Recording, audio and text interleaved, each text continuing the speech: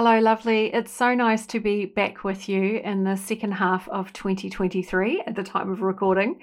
When we last met here on the podcast, I was sharing how this year had not been what I ordered or expected, and how I'd been sort of taking care of myself and navigating through the first half of the year.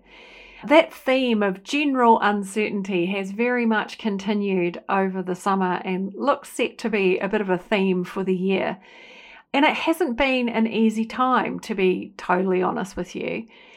And what I have found is that sometimes when things aren't great, that's usually when we need to sort of tap into our resources and really take care of ourselves. Although if you're anything like me, that's the last thing you feel like doing. So I wanted to share with you in this episode, some of the details, kind of catch you up, but also to give you this really effective, compassionate, quite simple, deceptively simple, I think, process, a self-reflection process for how you can support yourself if you are also going through times of uncertainty. So even if things are sweet right now, you can come back to this episode later on to tap in and see how you can support yourself. Hey guys and gals and non-binary pals, this is Courage and Spice, the podcast for humans with self-doubt, hosted by me, Sass Petherick. I'm a coach and supervisor, and I'm a little bit obsessed with how we heal the root causes of our self-doubt. On the podcast, you can expect interviews with delightful humans and evidence-based resources and original coaching tools. So if self-doubt is holding you back, then Courage and Space was made especially for you with so much love. I'm so glad you're here. So I had planned to take 3 months off, largely just doing sort of the basics. We had a number of behind the scenes projects in my little business to get on with. And mostly Kay, my business manager, who is also my podcast producer and is generally brilliant, had organized for us to sort of get onto a new email subscription, and we've been sorting out our online calendar service and just general things like that, those kind of annoying, glitchy bits and pieces that you never quite have time to get to when things are busy. We had a number of those kinds of projects which didn't need a lot of my input. So I was planning on kind of sorting out this move to New Zealand and getting on with resting and having a proper break. And actually what ended up happening was I had my annual heart checkup, and we discovered through that process that there is actually an additional issue with my heart. This meant quite a lot of uncertainty. It means tests and likely additional surgery. The consultant that I met with was brilliant, but she needed to consult with the main guy who was on holiday at the time. And my heart is quite interesting to the Bristol Heart Institute. My case has been written up in the British Medical Journal, which is kind of fun. But there is a sense of real ownership from my doctors, and they wanted to sort out this additional issue before I go to New Zealand. Even though this felt like it was a really care-laden thing to do and something that's important to look at, there was a possibility that this could be, depending on what the tests come back with, a relatively small, quite everyday procedure called ablation, where they use a kind of keyhole surgery to basically they cauterize my heart and get this pump that has got some issues with it going. But there was also a chance that it could be a bloody great open up the chest, Grey's Anatomy, playing the sad music type deal. And I didn't really know what was going to happen. And just the thought of the recovery and the pain and feeling so helpless, everything just felt like it was suddenly in this place of deep uncertainty. And the timing of this could not be worse. As I've sort of shared last time, we've decided to move our lives to New Zealand for a couple of years. back to Aotearoa to mostly spend time with my mother-in-law, who is in the last season of her life. And moving countries is very much a non-trivial task. Ash had already booked his flights. We'd already booked packers for what we intended to ship. And there was a sort of deadline approaching to, if we were going to make any changes without incurring fees, that was fast approaching. So all of this was kind of going on behind the scenes of this news from my checkup. Meanwhile, our lovely lady badger Cat, who has been with us for 15 years, was experiencing some increasing discomfort in her back legs. She has cerebral palsy in her back legs and also once fell out of a window, which meant she had a titanium hip. And Ash and I had sort of talked about the idea that it would be probably too much for her to travel to New Zealand.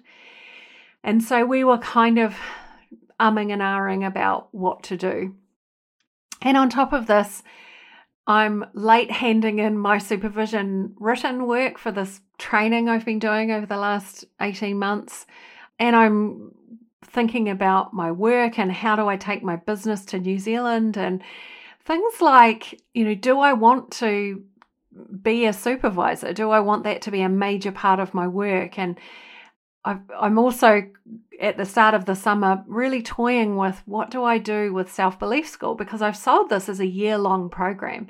And that means, based on the timing of it, that in October we'll be coming up to the end. And I'm not sure that I want this to end. This is just for the first class. And, those folks who are in that class are also saying that they want to keep working together. And we have this lovely regular coaching group, and these women are just astonishing to me. We have a real bond, and that relationship is developing, and they are getting so much from this, and I'm loving it. So I'm sort of thinking, gosh, what do I do? And SBCA is 3 years old. We've had almost 100 coaches and through 5 classes that have the last class is about just over halfway through. And I'm thinking that I want to refresh some of the lessons and, think about the graduate program, which hasn't really had much of my energy or attention, but I have some ideas for that. So there's all of that going on, and the kind of taxes and the registering of a business in another country and the freaking time zones. And all of this is kind of playing out on top of this news that I now may need to have relatively serious heart surgery. So it's been a lot. And, maybe you can relate, perhaps not to those specific details, but, all of us have these periods where it just feels like there's a lot more complexity, right? We have a lot of responsibilities for small humans or furry beings, businesses, creativity. We're contributing to teams, to organizations. We have caring responsibilities. And, there are these additional things beyond our control. Adulting in this time has real periods of strain.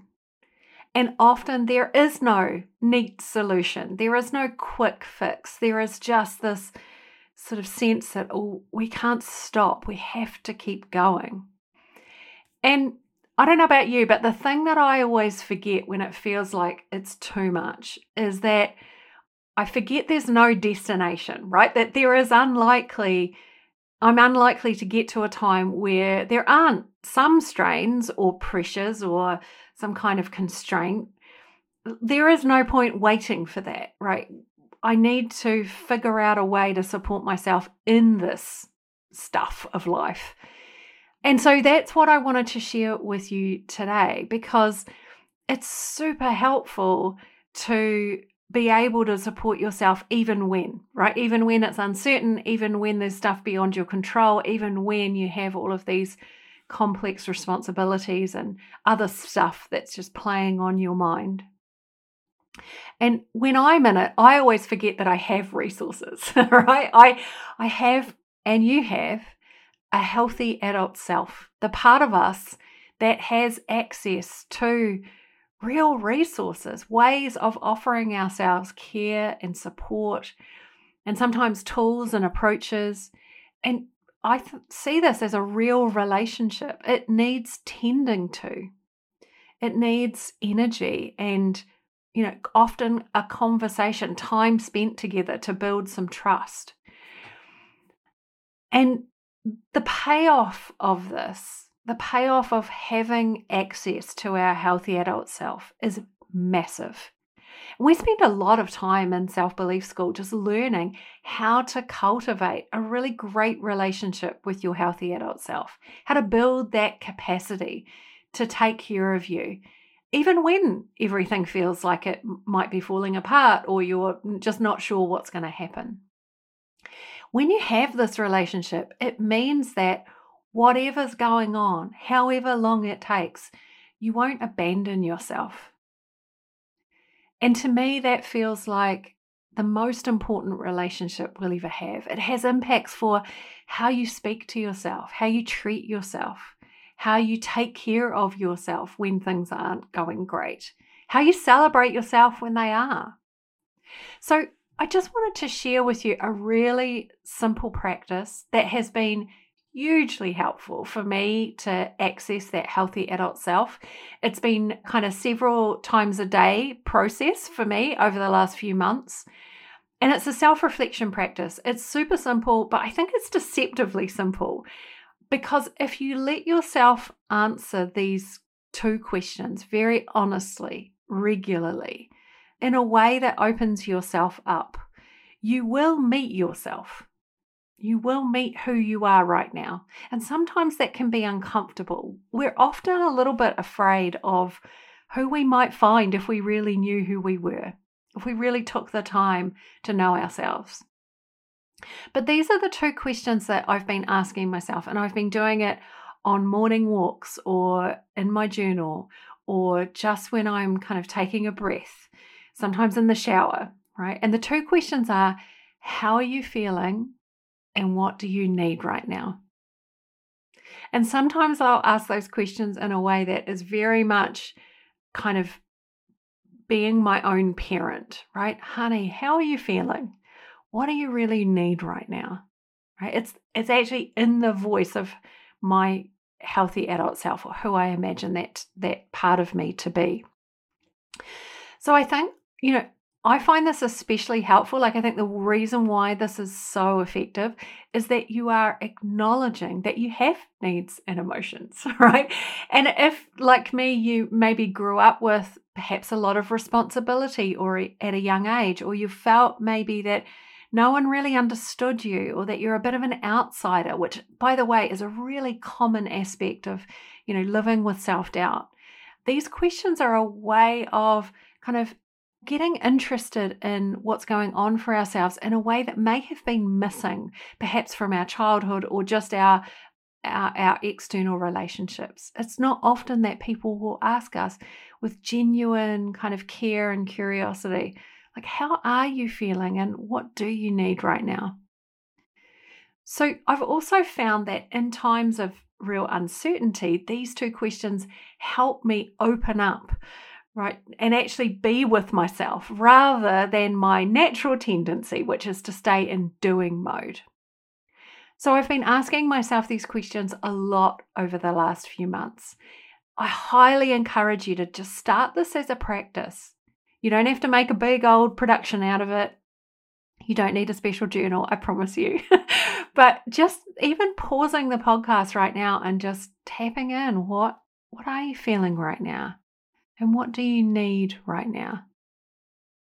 So, and I just wanted to share with you, like, mostly as I've read back to kind of prep for this episode, I felt at various times really frightened of this possible big surgery, really almost childlike, also quite resentful that despite all my efforts this year to be as healthy and as strong as I can be, the cause of this condition is a hereditary genetic anomaly, right? There's literally nothing I can do to impact this.